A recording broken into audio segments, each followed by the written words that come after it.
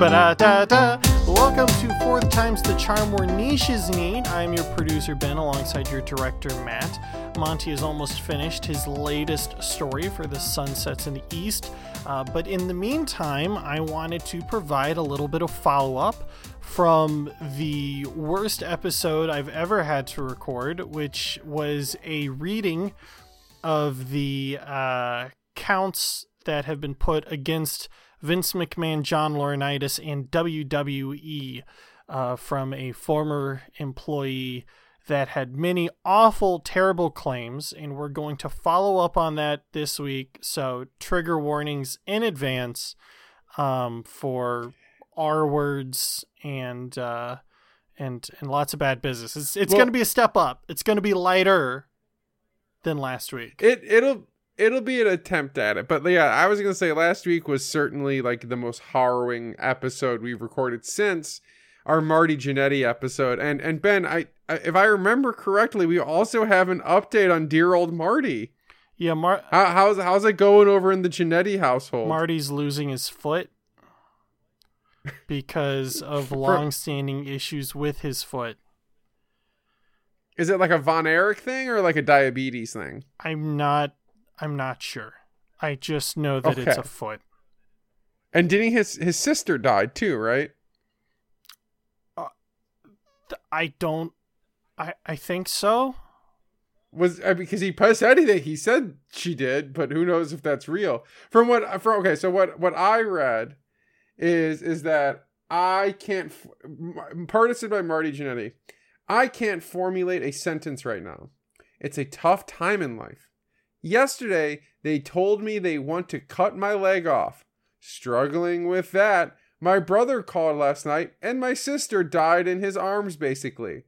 I don't even know what I'm saying right now. I don't think I'm going to podcast show tomorrow night. Please forgive me. I do love y'all. I just can't. I'm so lost right now. P.S. Many of y'all know both my sisters. Diana is still hanging tough as a mofo. Diana, stay strong. Keep believing. You two getting? No, he spelled the word wrong. But yeah, I feel like we're really in a death spiral of wrestling right now. I do find Ben's I very similar to people like Jeff Jarrett, Jim Cornette, and others, and like Eric Bischoff, struggled to necessarily get through all the details. I listened to a lot of our episode because I think we were one of the only places that I saw cover the complete thing, like not do the highlights. We did the whole thing. But something that I found really interesting in the conversations that I heard from ex-WWE guys and ex-leaders in the wrestling industry was them trying to reconcile their fandom after the event. Yes. So like as a long-standing super fan, like unequivocal super fan, the most famous Roman Reigns gift ever created, almost every WrestleMania the last 25 years, almost every major Big Four pay-per-view the last 25 years, at the first All In, the second All In, at all these major events as a wrestling fan, how do you reconcile with being a WWE fan or WWF fan in regards to the recent allegations against Vince McMahon? Well, first you have to understand... Oh, sorry. Vincent Kennedy McMahon Jr. I like to include the junior. Yeah, you have to understand first, it's not being a WWE fan. It's being a wrestling fan. Right? Yeah. Let's start there. Mm-hmm. Being a wrestling fan is accepting that the vast majority of wrestlers are terrible people. And I feel bad that for a bunch of people, they're just now finding this out. Wrestling is a really seedy industry. It comes from the carnival industry, right? Well, I was gonna say, I think it's that the entertainment industry is one that at its core is incredibly predatory and very frequently takes advantage of people. I mean, like when I saw Vince's report, I was like, yeah, of course. He's basically Weinstein, But since he came from wrestling, it's worse. Here's the way that you can reconcile wrestling, right? Is that the fact that these terrible people are in charge of the thing you love does not mean that you are unable to support the people who are held captive within that system. Right? Sure. Yeah, because ultimately it's like black metal. Yeah, ultimately you not watching WWE is not going to change all the people who do watch WWE. No.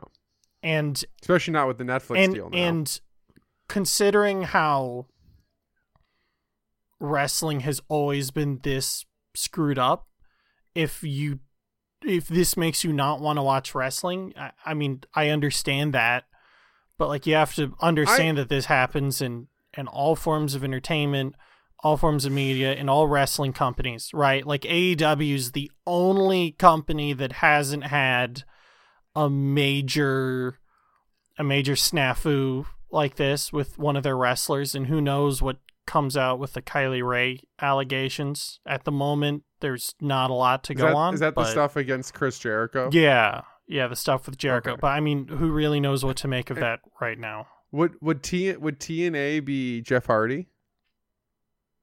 Well, TNA, you gotta get more granular. I mean, okay. I mean, they would have like Jesse Sorensen broke his neck, and they said he would have a job for life, and then they fired him after like a year and a half from making that comment. Or them them giving Daphne a severe concussion that caused her, years of physical trauma, and they refused to pay for her medical bills, and they fired her. Like I'd say that's pretty scummy, What I want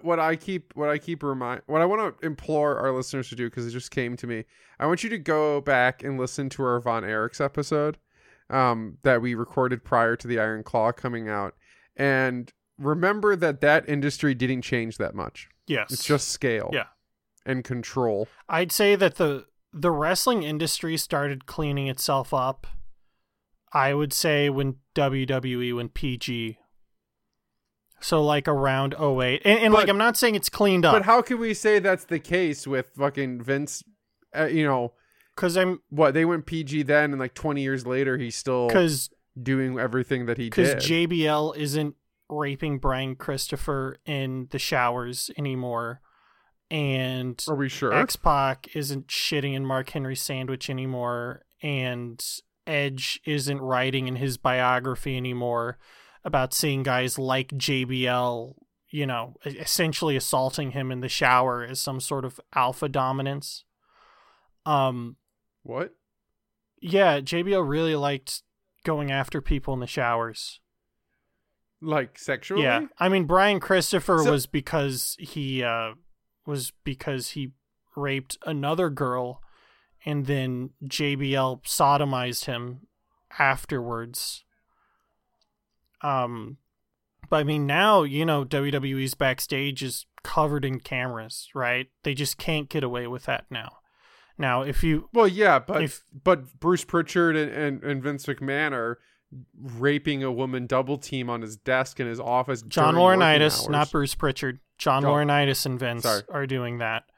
I'm not saying it's good. Okay, I'm not saying it's good. I just don't want to make the assumption that things have truly gotten better. I'm sure they are better than they were. What I'm saying is that, at least among the locker room for wrestlers, by all accounts, there's less drug use, there's less crazy stuff going on. And I'm talking for major companies, right? Like, sure, yeah, the indies are like Dragon Gate doesn't have people sexually abusing monkeys anymore, and that's a story for another time. Yeah, but then again, if you look at indies, it's like, there's light stuff like GCW doesn't have locker rooms for people when they come to Los Angeles. They have to dress out in the street. Or the entire British wrestling scene, where I mean, there was a cavalcade of speaking out comments during COVID, which utterly dismantled the entire UK wrestling scene because so many people were implicated in that. So like what we're going to see over the next several months, it might peter out into just a big payoff for the victim. It could end up dismantling the entire structure of WWE, but I would say that wrestling has gotten better as a whole. I would say it's still way seedier than people think. And we're going to go into some of that today from reports, from brief bios, from things people have said both recently and in years prior.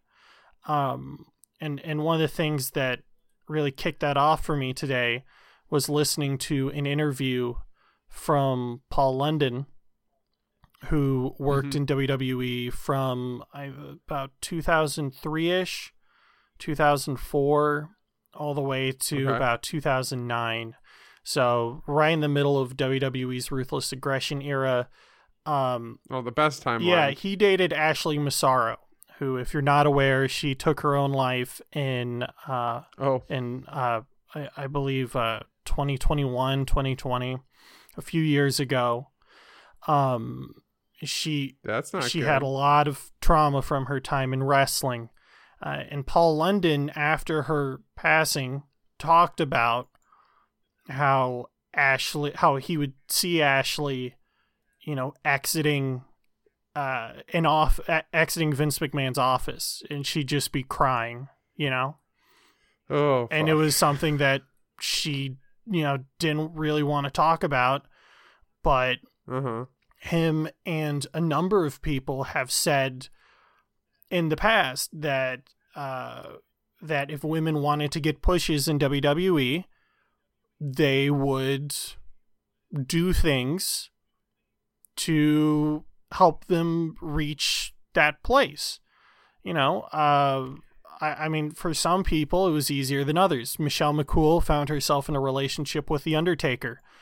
I think anyone would be asinine to think that did not bode well for her career, because she was the face of the SmackDown Women's division for several years. And things like that now make me question whether she found herself in a relationship with Undertaker or she was pushed into. I mean, maybe, but I think that takes us out of fact into speculation. Yeah, that takes us far too much into rumor and innuendo. But I have a bit of information to share about several of these things. But the Paul London interview that started it really kicked me off looking into some of these people and just what people have been able to say about them. Right when John Laurinaitis was fired last year, Jim Ross was asked about him. And it shows it shows just like the level of scumbaggery in the industry. Yeah. This isn't any like R-word stuff. Jim Ross, he was quoted as saying this about John Laurinaitis from last year. He said, "I had a hard time as time went on trusting Laurinaitis. That's sad to say. I hired him. I gave him a job when he needed it. I don't think he treated me quite right. He just wanted to show Vince that he was a better manager than JR and all these things. So now his ass is without a job and he deserves the goddamn misery that he's living, that I perceive that he's living, and I didn't like how he treated me." God damn. Yeah. John Laurinaitis came up being trained by the Bushwhackers, and he found his calling in All Japan Pro Wrestling, where he was, strangely enough, the favorite wrestler of Giant Baba's wife. Giant Baba was the guy who ran and owned All Japan, and his wife... Wasn't he... was Giant Baba was the guy who wasn't abusive. That's Inoki, right? Generally, people seem to like Baba. Yeah. Okay. Yeah. People liked Baba so much that when he died, everyone but like two people left All Japan, and one of the few people who stayed was John Laurinaitis, because Baba's wife loved John Laurinaitis, Johnny Ace, and he was always put in way bigger matches than he had any right to be in, because Baba's wife loved John Laurinaitis. So I think it's interesting that John Laurinaitis came up through very dodgy circumstances with the other sex, and he repaid the other sex by becoming the head of talent relations. And in the mid-2000s, when he took JR's job, do you know, Matt, how he would find people to hire for their women's division? Where would he go look? Ooh, can I make a guess? Yeah. I'm gonna. Okay, so my first guess, and this is the nice guess, is any kind of sex work environment. So, strip club, brothel, anything like that. He looked in model magazines, so similar vibes. Yeah, so he would just look at pictures of these women. My follow-up was going to be high school cheerleaders, because he seems like a pedophile. So he, I haven't seen anything about that. I'm not co-signing that. I'm just saying he gives me the vibe. I'm not saying there's any evidence to imply that he is. Well, but after everything that's come out, so one person he hired by looking at her from a modeling catalog was Barbie Blank, who later became known as Kelly Kelly. Okay. And he was known when she debuted on the ECW roster at the age of 19 years old. He made it clear to everyone that they needed to protect Kelly because she was innocent. Imagine your boss saying that about you, like the person who hired you, you know? Yeah, no. That's so fucking disgusting. There's a lot of really weird stuff about John Laurinaitis in the women's division. I mean, well, and weren't there wrestlers who, like, I mean, I might be conflating my memory here, but wasn't John Laurinaitis one of those people that, like, CM Punk and others talked about as being, like, a big reason why they wanted to get out of WWE? Like, he was, like, considered, like, a very dangerous person to be around, from my understanding. I don't even know if dangerous. He was known as being a politician and just an asshole. Like, Court Bauer talked about how in 2005, Court Bauer used to be a writer at WWE. Okay. And in 2005, he pitched to Vince McMahon to revitalize the cruiserweight division by rehiring a lot of the cruiserweights who were in WCW. Vince had him give his list of people to rehire to John Laurinaitis. Okay. Laurinaitis turned around and then hired a bunch of minis, a bunch of little people, wrestlers. Oh, God. Yeah. Oh, sweet Jesus. Which he did just to try and screw over Court Bauer. So. That's disgusting. Like, and so you're saying he did this because he intentionally wanted to manipulate the situation in such a way that he would get the one up or whatever. Yeah, he just wanted to torpedo Court's idea. And that's kind of Vince's ilk too, right? He notoriously would try to do whatever he could to screw other people out of what they were doing. We've talked, right? Like we've talked about Vince in the archives before, about the things he would do to go behind people's backs. Yeah, which is there are far more rumors about John Laurinaitis than I'll be able to recount here. One of the strangest ones I heard came from Maria Kanellis. I will say Maria Kanellis used to work as a diva at WWE. After the McMahon lawsuit came out last week, she commented on, how she'd seen so many things as an employee at WWE. And she was... one of the things she said years ago, and she has walked back this statement. Okay, I'm saying that. But one of the things that she said before is that she saw the Bella Twins share a hot tub with John Laurinaitis back in the 2000s. Oh my God. Which is, and she sort of suggested that people should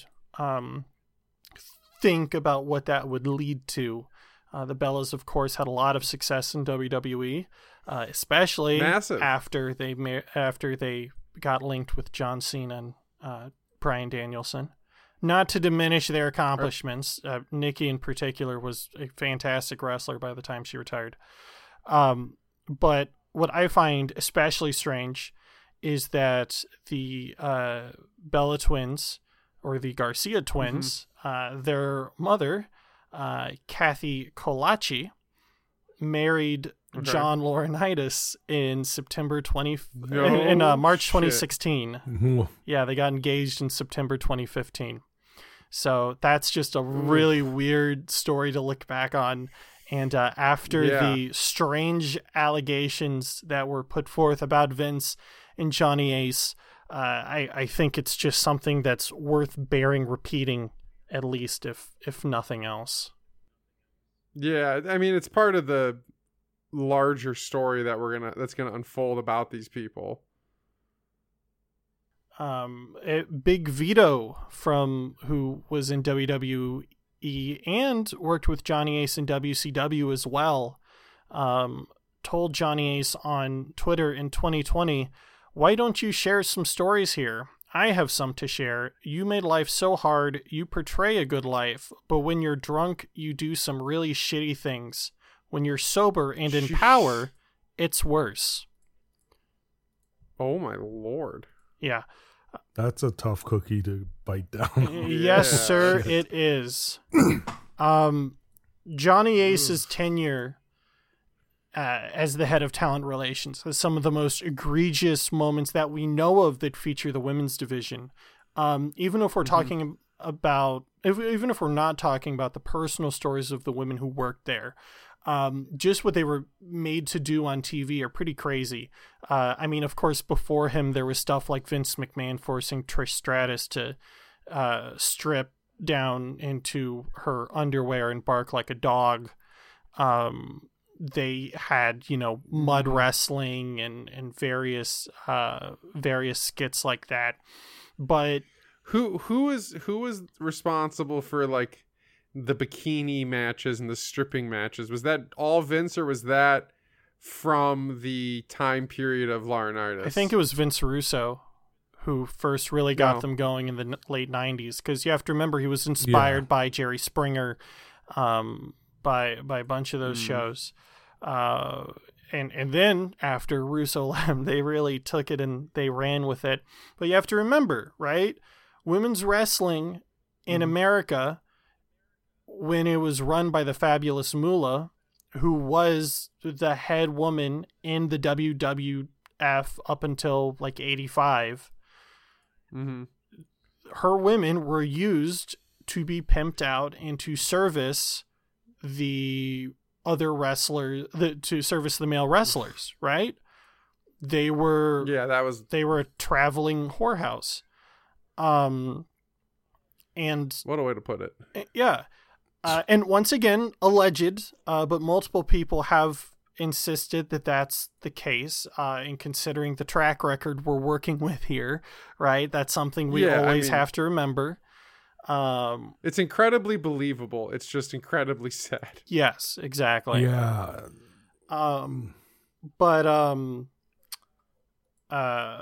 So coming from that, it's easy to see how Vince McMahon could look at the women on his roster as essentially toys to be played with. Yeah. One infamous example of how a woman was treated is Lita, who in 2006 was leaving the WWE after being a part of the company since 1998 or 1999. At the start of the year, she was paired up with Edge on screen, who she legitimately in real life had a dalliance, had an affair with Edge while she was together with Matt Hardy.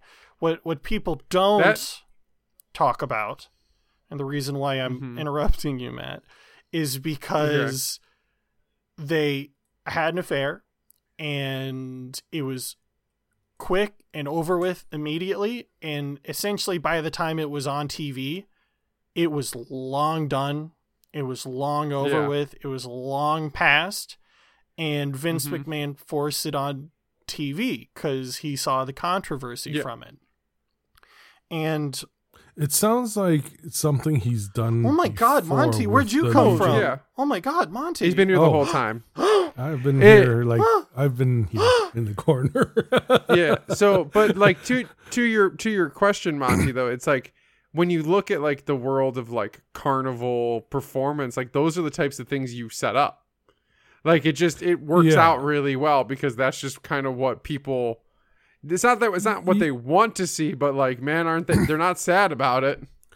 But no, like the other incident that sounds very similar to what Ben was talking about that I remember was, and correct me if I'm wrong, Ben, because you're the wrestling guru here out of the three of us, is that incident with how Legion of Doom came to an end with was it Hawk? It's a good example. He had a drinking problem. Yeah, no, I think you educated me on that one. Yeah, and you said that they. Even when after he became sober from his alcohol issue, Vince made him play it into the storyline, which he really did not. Yeah, he had no interest in doing. I don't know those full details. I do know that Hawk had a legitimate drinking and drug problem that they played on TV, ironically at the same time that they had Scott Hall on TV in WCW also doing a drinking problem storyline because he had a real life drinking problem. And you know, they eventually wrote him off TV, I guess, because the problems got too bad. But you know, it's once again got too bad to be entertaining. Once again, it's one of those things where, you know, Vince is incorporating people's real life issues, right, into TV. Yeah. Probably the highlight or low light segment of Lita's storyline with Edge was in January when she and Edge had a live sex celebration on TV. It came out in subsequent years that Lita did not want to do the segment. She told them she didn't want to do the segment. John Cena told Vince that he didn't want to do the segment. Edge told Vince that he didn't want to do the segment. And Vince McMahon told Lita if she did not want to do the segment, he would fire her. So. Wow, what a kind, loving man. Yeah, well, it got worse. I'm sure. In September, Trish Stratus had a very fond farewell to the WWE. She went into retirement at the time. 2 months later, Lita decided that she too was done with WWE. It was a very stressful year for her, as you could assume.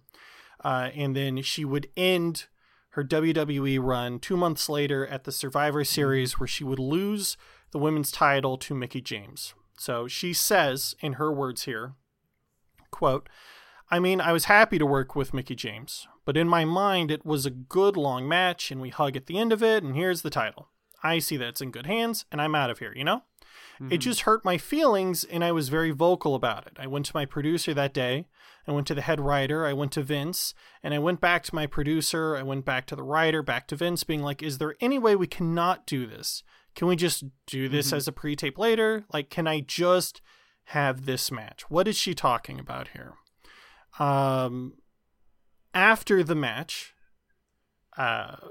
Lita loses. The tag team Crime Time come out with a bag of what they say are Lita's personal belongings. So after a year and a half of Lita being labeled a slut, like a terrible, awful human being, they start auctioning off items that are supposedly from her bag. So they have like underwear, they have G-strings, and they're like, these are Lita's. Oh, I remember this. Okay. That was actually her clothing. I didn't. Oh, what the fuck? That was actually her clothing. Lita was told, quote, "You're a heel. This is what we're doing. You're losing to somebody that we're going to boost up, and that's what you do when you leave." And then I was like, what did I do? What did I do, like, to have this ending? And they're like, you're looking at it wrong. It's business. You're a heel. That's what needs to happen. Oh my. Oh. She says... Well, I'm sad now. She says, it's one of those things that was always so hard. I would get asked about it either by fans or in interviews, and it was hard.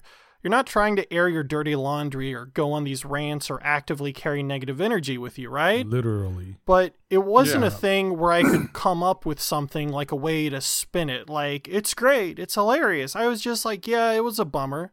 And they keep talking about it, and I'm like, yeah, I'm not going to pile on, but I hear you. So that was 2006. Okay. Tori Wilson was now a Hall of Famer. Tori Wilson was interviewed about her time in the company. This is something that was recently nabbed from a Chris Van Vliet interview with Tori Wilson. And they asked her about her quote-unquote specialty match type in WWE, which was match type? The bikini contest. Oh, yeah. Because in WWE, they would constantly have bikini contests, if not on TV, on live events, because they were hiring models, not wrestlers. Tori Wilson came in from WCW, but... My first ever live wrestling event had a bikini, a stripping match. I think it was. It was like a bikini, strip off. A bra and panties match? Yes, a bra and panties match. Yeah, bra and panties. I was there with my father. I was like 11. Did you enjoy it, Matt? No comment. It's okay to. Okay. Well, Tori Wilson. Why you put him on the spot? Tori Wilson was asked about being in bikini contests in WWE. Tori Wilson was in the match. Yeah. Well, you have your mindset. Let's get into Tori's mindset here. Quote, They were all mortifying. People don't realize. I went out there and owned it the best I could and pushed through the fear, but it was mortifying. There were times when I remember specifically a house show that I was in, this bikini showdown with Dawn Marie and Sable and someone else. I was standing in the corner, watching one of the girls dance in the middle, and she's literally fighting back tears. Like, I cannot believe I'm doing this right now because it got to like a raunchy point. And I'm like, I don't want to be a part of this, but that was also my job. So she's asked if she felt like she could say no to these segments. She says, quote, no. It was like twice that I could remember that I said no. First of all, I'm a major people pleaser, so to say no to people is really hard, even if it's someone you know. I'm recovering from that. There was one time when I had a thing with Sable, where Vince wanted me to come out with paint on my boobs, like Sable did in 1998, and I was like, hard no, I can't do that. I mean, it ended up being nearly nothing anyway. Another time was when I did Playboy. Vince wanted me to do a pay-per-view also, a Playboy video. That one was very hardcore pressed, and it was really hard for me to say no, but I absolutely didn't want that. So, after she left WWE, she says, I didn't watch wrestling. I didn't want anything to do with wrestling for many years after I left, mostly because I had a certain amount of PTSD from being so vulnerable out there and feeling like I was put in this kind of like this raunchy role that wasn't me. I felt judgment from people. I felt like people looked down on me for like just stuff that I did, the bra and panty matches and all that. So like, I just wanted to shut that door. For many years, I didn't watch. It wasn't until they called me to do the Rumble that I started to catch up, and then I got really into it. So that's a lot of bad. And you have to remember, Tori Wilson was brought in to be a model. Like, she never really had formal wrestling training. So if that's how she felt about these bikini contests, imagine for how people like Molly Holly, Lita, Trish Stratus. Yeah, like full-on wrestlers. You know, Victoria. Well, not to say that she wasn't a wrestler, but like, people whose desire. Right. Well, and we look at that, and if we put that in recent times, the 2024 Royal Rumble just happened, like less than a week ago. And, you know, the women's rumble was probably one of the better women's rumbles we've ever had. And you can only fathom people, like, I don't think in that world, with the amount of trauma and abuse that was going on, you would have ever seen wrestlers like Jade Cargill, like Naomi, like Jordan Reyes, like any of these people would have been, at least the industry would have tried to break them or abuse them, and may have not even tried to include them because of just either aesthetics or because their attitudes were strong and they cared about themselves and protected themselves. Yeah, I mean, you look at the path that so many women's wrestlers take after they're done with WWE. Look at Chyna, you know, I mean, who completely fell off the face of the earth, you know. There's a lot of trauma there that's still yet to be unpacked. You know, we're talking about John Laurinaitis. A lawyer for John Laurinaitis appeared, this is quoted from Vice, it posted today. Okay. John Laurinaitis, quote, appeared to corroborate central claims in the suit in a statement to Vice News today while disputing Laurinaitis' role as described in the complaint. Edward Brennan, the lawyer, said that his client is himself a victim, just like the plaintiff, a former WWE employee. Quote, the truth will come out. Do you think, is he going to try to claim that Vince also physically abused him? Quote, or forced cooperation? Mr. Laurinaitis denies the allegations in the misguided complaint and will be vigorously defending these charges in court, not the media. Like the plaintiff, Mr. Laurinaitis is a victim in this case, not a predator. The truth will come out. Read the allegations, read the federal statute, power, control, employment, supervisory capacity, dictatorial sexual demands with repercussions if not met. Count how many times in the complaint Vince exerts control over both of them. Wow. So the implication there is that Vince was also manipulating and abusing John because he wanted someone to be a partner, like he wanted a teammate. Or he just wanted to make John, and the implication is that he wanted to make John do things that he was uncomfortable with as another Vince power play. Yeah, I mean, that's the implication. I'm not saying that's the fact of the matter. Yes, exactly. Because I have a hard time believing, and that's an unfounded opinion, but I have a hard time believing that someone's abuse, as prolific as it was, very similar to Jeffrey Epstein, was going on without the power structure and the people's knowledge of those involved.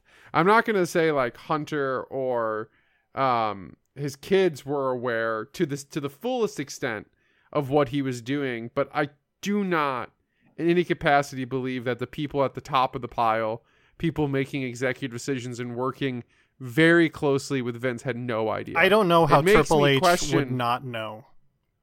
Well, that's the same thing. But for me then, if you're going to say you wouldn't know how Triple H doesn't know, you have to, I think the most important thing to examine here is the power structure in those close to Vince. True. Because how do they not know? You know, it's how does John Cena not know? Well, how does The Undertaker not know? How does Stone Cold not know? And when I watch people like Jared and Bischoff and Cornette talking, the first person I saw interview spoken about it who was a part of the industry was Eric Bischoff. And not only was he mortified and disgusted, he looked afraid.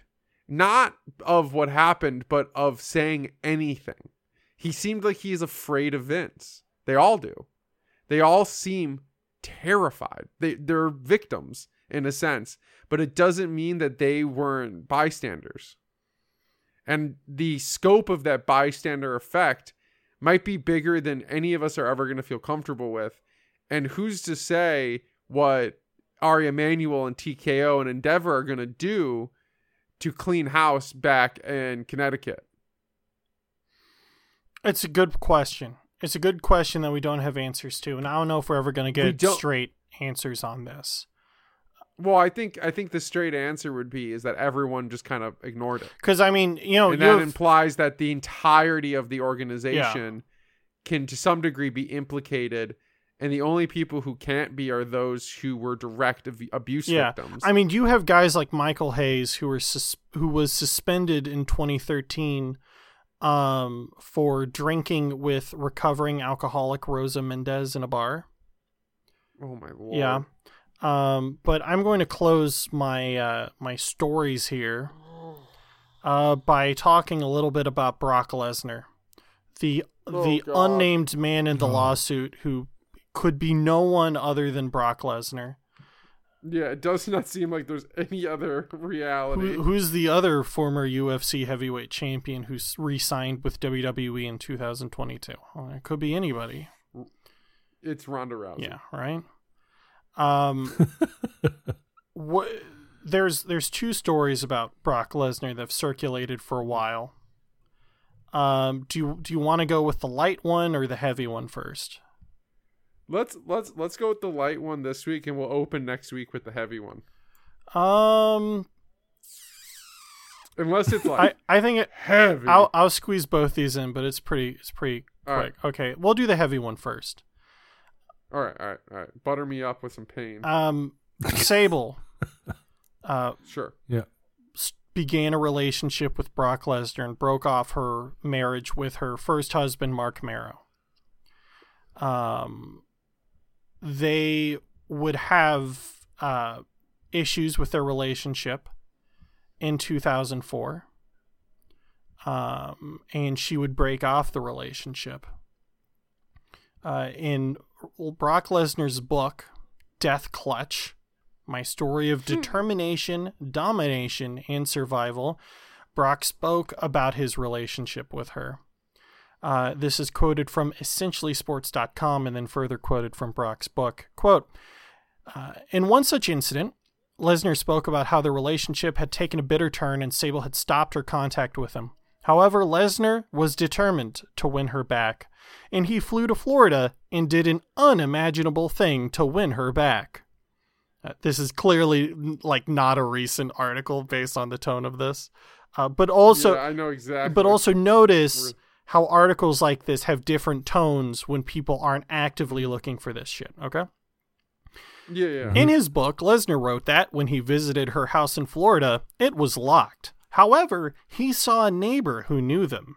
He wrote, quote, I saw a neighbor standing by his garage, and I knew he had seen me around with Rena, Sable's real name, enough to know we were a couple. That was a lucky break for me because the guy never got suspicious. I told him I was working in the backyard and needed a screwdriver. Brock would then take the screwdriver to break into the house. Jesus. Brock knew the passcode so he could turn off the alarm to the house. Quote, love can often make people do things which are socially not acceptable. While Lesnar broke into Sable's house, it was still an illegal thing to do. So and we're just gonna casually report that he breaks into her house and waits for her because she's not home. Finally, he calls her from the landline. Inside the house. Yes. Sable picked up the phone. That is some fucking horror movie and shit. Got angry. When Lesnar revealed that he was calling from her house, Sable was in shock. She yelled out, "You better not be at my house." However, things would soon turn calm, and the couple would spend several days together before Lesnar eventually proposed to Sable. What a great fucking love story that is. God, I feel so happy right now. It's like many of the stories from history when kings would sell their wives to people and then they just ride off without complaint. They of course they were happy. Yeah, Brock Lesnar was known for groping Jim Cornette's wife while he was in OVW. He like the allegations that people are trying to protect Brock from in several forums right now. This follows a long line of similar. Wait, are there people trying to protect him right now? Trying to defend him, you know, no names on. Why? Because people are stupid. Matt, because people are stupid. Yeah, sure. All right. Yeah. If you're listening to this or you encounter anyone who's trying to defend Brock Lesnar's integrity, you're a dumbass. So, fourth time's the charm. TM. My very last thing I'm going to share here is a story from Terry Runnels, from everything I've been able to see, one of the toughest people in the wrestling business. She was part of the wrestling business all throughout the 90s. She was married to Goldust when Dustin Rhodes was having a bunch of his personal problems. And this story she shared is from 2002. It was a pay-per-view that would precede the Plane Ride from Hell that we've discussed on this podcast. Preceding or proceeding? Preceding, came beforehand. Okay. This is a 2004 interview with PW Torch, so this isn't something recent, okay? This isn't when Brock Lesnar was really in the news cycle. Quote, "Ew, you know what? I'll tell you something, because this is something I've never told before, but I'll go ahead and rat on him. I have no respect for him whatsoever," Brock she's referring to. The reason being, and maybe this is because he was young and dumb, and we've all had our young and dumb moments, when he was first in the business, I will never forget we were at a pay-per-view in England, and the girls' dressing room and some other little room were right next door to each other. Dustin was in this other room watching a monitor, and beside Dustin was Brock. He was in the middle. To the right of Brock was Kurt Hennig, and I walked next door to say something to Dustin. I forget what. And Brock was sitting there in a towel, and Brock opened the towel and exposed himself. And boy, was that a little red penis. Oh, I have never seen something so red. I didn't know skin could be pink like a mouse. I just didn't understand that could happen. But it was this pink thing. I remember thinking, number one, well, why would you want to show that? Number two, I remember thinking how disrespectful it was. I carry myself as a lady and have for many years. You tell him, Terry. Well, you know, in the name of Brock Lesnar's tiny penis, I think we're going to have to spend a lot of time kind of examining the context of a lot of the stories that we've now can put into even more proven context. The truth has always been there for anyone who wanted to see it. Well, I think we've even mentioned it on this podcast, and I remember in the aftermath of the allegations and the complaint in court, you know, we always knew Vince was evil. But this evil. Yeah. This is worse than See No Evil, the Kane movie. In terms of quality or horror? Both. Yes. I am more mortified, and this is much worse than that. There's no happiness to this. Yeah. And so I mean there's the hope of the industry going forward, right? Like there's the dream that at least within WWE, AEW, New Japan, and TNA that this kind of behavior, it's impossible to believe that it'll ever be completely gone. I will never lie to myself to say that this stuff's not going to keep happening in any entertainment industry, not just wrestling, the entertainment industry as a whole. But maybe, hopefully, things like this give even more attention to the fact that these things are happening and that the people are taking advantage of them. But the sad and scary thing is, and it's probably a bigger conversation this podcast is, you know, in the field of examining, but like given Epstein and all of the things we've learned, you know, there's just thousands of Vince McMahons out there. That's right. And probably even more John Leonardis's. And the terrifying thing is that these are the news that we hear about all these scandals. These are the ones that came out. Yeah. So who's to say? These are the ones that were dumb enough to get caught. This is when Vince got so sloppy. who's to say is the one? It's just like what my wife and I would always say. Like, you know, we talk about crime shows and serial killers. These are the ones that got caught. Who's to say there are people that are out there that never have been caught or are out there still at these crazy sick things, right? Well, and you know, there's two things that come to mind with that. And I think they kind of tie it up. And the first is a quote from Ted Bundy. You learn what you need to kill and take care of the details. It's like changing a tire. The first time you're careful, the 13th time you can't remember where you left the lug wrench. And on top of that, and this is kind of a heady connection to this, which is that when we think about like the vastness and the depth of the ocean, right? We've explored if you distilled the ocean into a swimming pool, we've covered and examined a single cup of water worth of it, pretty much. And just like the iceberg. Sure. And within that, you know, we've seen creatures that are huge and terrifying and scary. And we know that there must be these massive, terrifying giant squids, giant octopi, these things that live in the abyssal zone where size can inflate to functionally infinity. And we've caught some of them. And the ones we've caught are terrifying and huge and kind of inconceivable.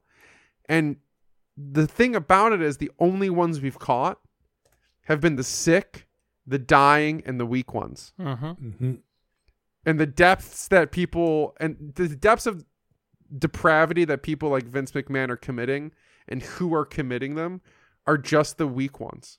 Just the ones that, like Ted Bundy, they can't remember where they left the lug wrench.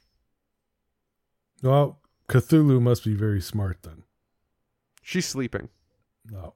Oh, it's a she? I thought it was a he. No, Cthulhu's the great sleeper. She dwells in the ice of Rayleigh, deep beneath the ocean. She also can etherically control the size of her own body, so the ability to discover her is really kind of up to her. Bro, me too. But as long as she's still sleeping, we're all safe.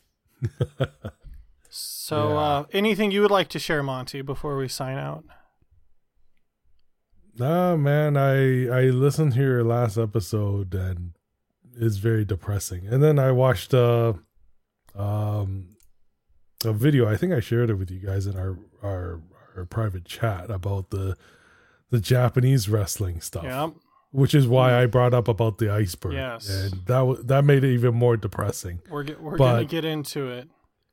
Yeah. But I'll circle back to your question from the beginning of the podcast, Matt, where you ask how can wrestling fans reconcile being fans of an industry that's so brutally corrupt. And I would tell you that for these people who work in this industry, who have grown up with a passion to become wrestlers, they still need to be supported. I would also say that all entertainment has its ghosts, and that we can only hope that it will be better. If not, when the fourth time's the charm, hopefully somewhere down the line. I hope it doesn't have to be fourth time. So, wow. But like, you know what? It's true. The fact of the matter is, at the end of the day, it's that individual, or in this case, those individuals. It doesn't represent the good in some of the other people, right? So, that's right. It's just unfortunate that Vince McMahon is American professional wrestling. Fourth time's the charm. We'll see you next week.